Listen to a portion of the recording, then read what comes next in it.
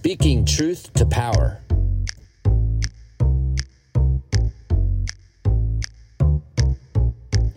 Hi, I'm Philip Blumel. Welcome to No Uncertain Terms, the official podcast of the Term Limits Movement for the week of May 9th, 2022. Your sanctuary from partisan politics. Self-interested politicians and their cronies in Michigan are trying once again to overturn the popular voter-approved term limits law in that state.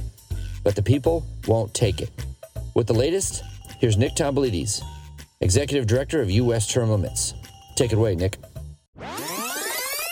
So we have some great news out of Michigan where state term limits have been under attack. They were enacted by a 17-point margin of victory back in 1992. And since that point, the Michigan political class has been just relentless in trying to repeal those term limits. But thankfully, some good news coming out of Michigan today. A group of citizens who care about protecting the term limits, which have served the state so well, have formed the Term Limits Defense Fund. That is a new group. It will be raising money. It will be spreading the word. It will be conducting grassroots activities to help protect Michigan term limits. And they have announced a goal of raising $1 million for this effort. I have some quotes here from the organizers. This is a quote from Rena Baker, who was actually one of the two women who was instrumental in helping pass term limits in Grand Rapids, Michigan by ballot initiative. Rena said, "Term limits have been a tremendous success at opening doors to women and minorities. Before term limits, we had exactly 0 female governors. Since then, we have 2 of 3. Before term limits, we had 0 female attorney generals. After term limits, we have 2 out of 4. Weakening term limits would turn the clock back on this progress, making it harder for people from underrepresented groups to win political office. We can't let that happen." Amen. Amen. And this is a quote from Greg Schmid, who is another member of the committee. He said, "Millions of Michigan voters overwhelmingly imposed term limits on their lawmakers, not to make incumbents happy, but to control their instincts, to amass and keep power for themselves and their cronies. The people knew that insiders in the political class would hate term limits, and did it anyway. Lawmakers, lobbyists, special interests, Capitol staffers enjoy special access and all the privileges that come with power, and they will try anything to gut term limits.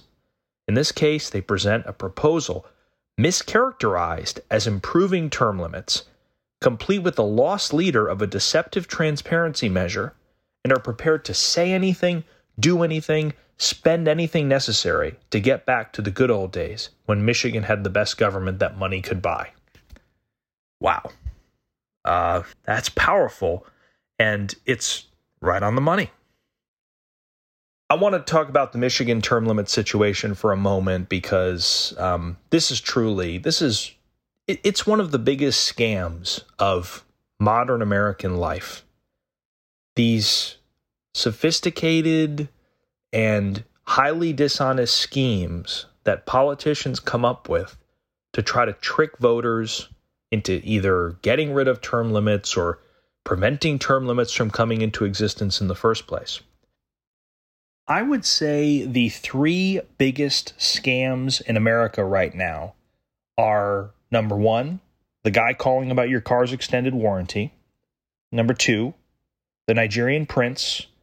And number 3, politicians cheating and lying to get rid of their own term limits. You know the Nigerian prince. He emails you, he says, "If you just give me money, I'll give you a lot more money." Come to think of it, that's exactly what politicians say as well. Nevertheless, the anti-term limit scam is well underway in Michigan right now. We've covered it before. You've got this basically rogues gallery of Michigan lobbyists, ex-politicians, union leaders, party bosses, crony business people.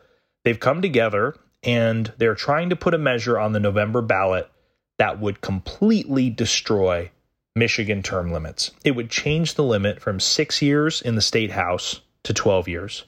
It would change the limit in the state Senate from 8 years to 12. So that's a 100% increase in the state house in terms of how long a politician can stay. 50% increase in the Senate. And you know what? It's their right to ask the voters for that. This is a free country, after all. But they are not asking in an honest and transparent way. And therein lies the problem. They aren't asking in an honest way because they know if they asked in an honest way, voters would send them packing 6 ways to Sunday. Their measure omits the fact that it would make term limits longer. It omits the fact that it's going to empower career politicians, create more career politicians, and instead they tell people it's going to create transparency. They're using flowery, fake language to hide and conceal the attack on term limits. What's worse is they need to collect around 500,000 signatures to put this on the ballot, and they're going around telling people this reduces term limits. They're misrepresenting what it really does because they are so desperate. They know the voters have to pass it, and the voters will not pass it if they know what it really does. Let me give you an example here. Imagine if some whack job in your town or city wanted to get rid of all the town parks, get rid of all the green space, wanted to sell those to big developers so they could build an oil refinery or something. Obviously, this person would be free to have that bad idea to get rid of your parks, and the First Amendment would protect his right to express it. But if he went around with a petition and said to everyone in the town, all the townsfolk, hey, please sign this. It's a petition to create more parks, and got lots of folks to sign it and change the law, the next day, after the election, everyone wakes up and all the parks have disappeared. What has just happened? Fraud, fraudulent conduct. People were conned thinking their vote would help build more parks, and they wound up abolishing all of the parks by mistake. Now imagine if the guy who wanted to get rid of the parks had named his group Build More Parks. Wouldn't that really be confusing? I mean, that's no different from what's happening here in a term limits context. The Michigan political elite are conning people into thinking they're voting for more term limits, better term limits, when in reality they are unknowingly voting to abolish real term limits. The lobbyists have even named their group Voters for Transparency and Term Limits to help perpetuate the lie. They are masquerading as a pro-term limits group. This is a public service announcement.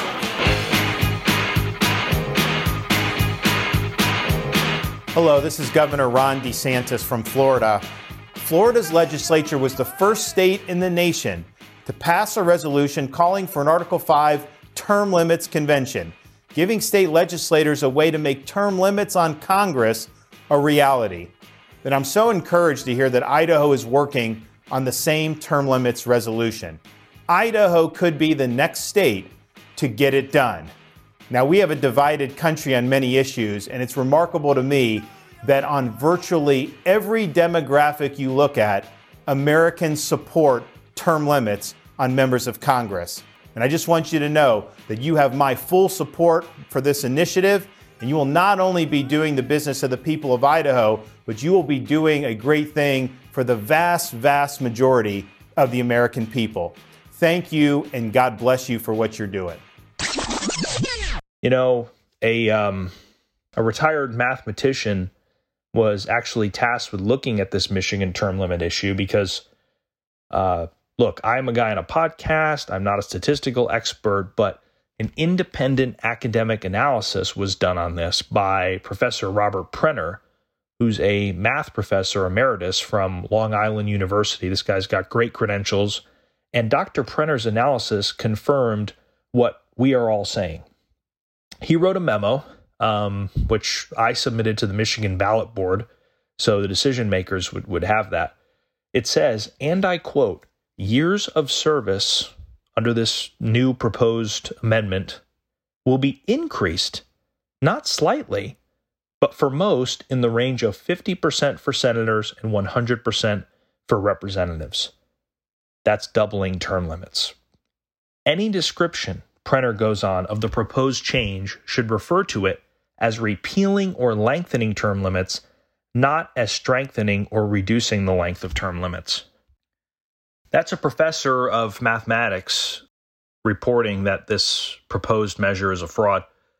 It's a long recap, I know, but the news this week is, as we alluded to earlier, different groups in Michigan are starting to take sides. The Michigan Chamber of Commerce, for example, has endorsed the scam. And when we say Chamber of Commerce here, we aren't talking about the guy who runs the ice cream shop in the town square and sponsors the Little League team. We're talking about mega corporations, some Fortune 500 corporations that get enormous subsidies and benefits from the state of Michigan. That's who controls this chamber. And it's understandable that they dislike term limits because it means less access. It means lawmakers are going to answer to the people rather than lobbyists. It's what James Madison said. We need lawmakers who are dependent on the people alone. Big business hates that. They want to lock in one guy for 40 years and they want to keep going back to the well for bigger favors. They're looking not for public servants. They're looking for an ATM machine in every legislative seat. And can they admit they hate term limits for self-serving reasons? No, of course not. Instead, they come up with absurd and phony reasons for why term limits are bad. Here's an example. This quote I have here appeared in Crain's Business Journal, a major Michigan business publication. It comes from Maureen Krause, the CEO of the Detroit Regional Partnership. She says it's her job to recruit companies to Michigan and, quote, they do ask about the political divide. It makes a difference where companies choose to invest, she said.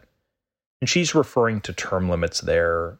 Supposed business leader is blaming Michigan's term limits for the fact that more companies won't invest. She's saying term limits are responsible for the hyper-partisanship. Yeah, okay, we don't see that anywhere else. Does anyone believe that, though? Does anyone really believe that some CEO told this woman, well, yeah, I was going to put 10 factories in Michigan, but then I heard about that whole term limits thing and changed my mind. I think I'm going to go to Togo instead. This is absurd, what she's implying. This is a conspiracy theory that it should be scrawled on a toilet stall at a truck stop somewhere, not repeated in the pages of a respected newspaper. And here's a question. If term limits have such a negative effect on the economy, why hasn't anyone told Ron DeSantis? Why hasn't anyone told the people of Florida? Why are hundreds and hundreds of businesses relocating to Florida constantly? Why are 1,000 people a day moving to Florida? Florida has term limits that are substantially the same as Michigan's, nearly the same as Michigan's, and our economy is thriving. So what gives? Why are term limits to blame for Michigan's economic problems, but Florida seems to function perfectly well with term limits? On the other side of the coin, there's Congress. It's a legislative body which has never had any term limits, and it's begun to resemble an assisted living facility. You know, it's top people. They've got an average tenure of nearly 40 years, average age of 80. If Michigan political elites were even slightly correct about term limits, Congress should be a well-oiled machine. It should be completely free of partisanship, and it should be the envy of the world. But nope, Congress is a punchline. Because the conspiracy theorists have been debunked, career politicians suck, citizen legislators rock, and anyone who says otherwise is trying to hide self-interest inside the facade of objectivity. Thanks for joining us for another episode of No Uncertain Terms. The term limits convention bills are moving through the state legislatures. This could be a breakthrough year for the term limits movement. To check on the status of the term limits convention resolution in your state, go to termlimits.com/takeaction. There, you will see if it has been introduced and where it stands in the committee process on its way to the floor vote. If there's action to take, you'll see a Take Action button by your state. Click it. This will give you the opportunity to send a message to the most relevant legislators, urging them to support the legislation. They have to know you're watching. That's termlimits.com/take-action. If your state has already passed the Term Limits Convention resolution, or the bill's not been introduced in your state, you can still help. Please consider making a contribution to U.S. term limits. It is our aim to hit the reset button on the U.S. Congress, and you can help. Go to termlimits.com/donate. termlimits.com/donate. Thanks. We'll be back next week. Find us on most social media at US Term Limits. Like us on Facebook, Twitter, YouTube, LinkedIn, Instagram, and now TikTok.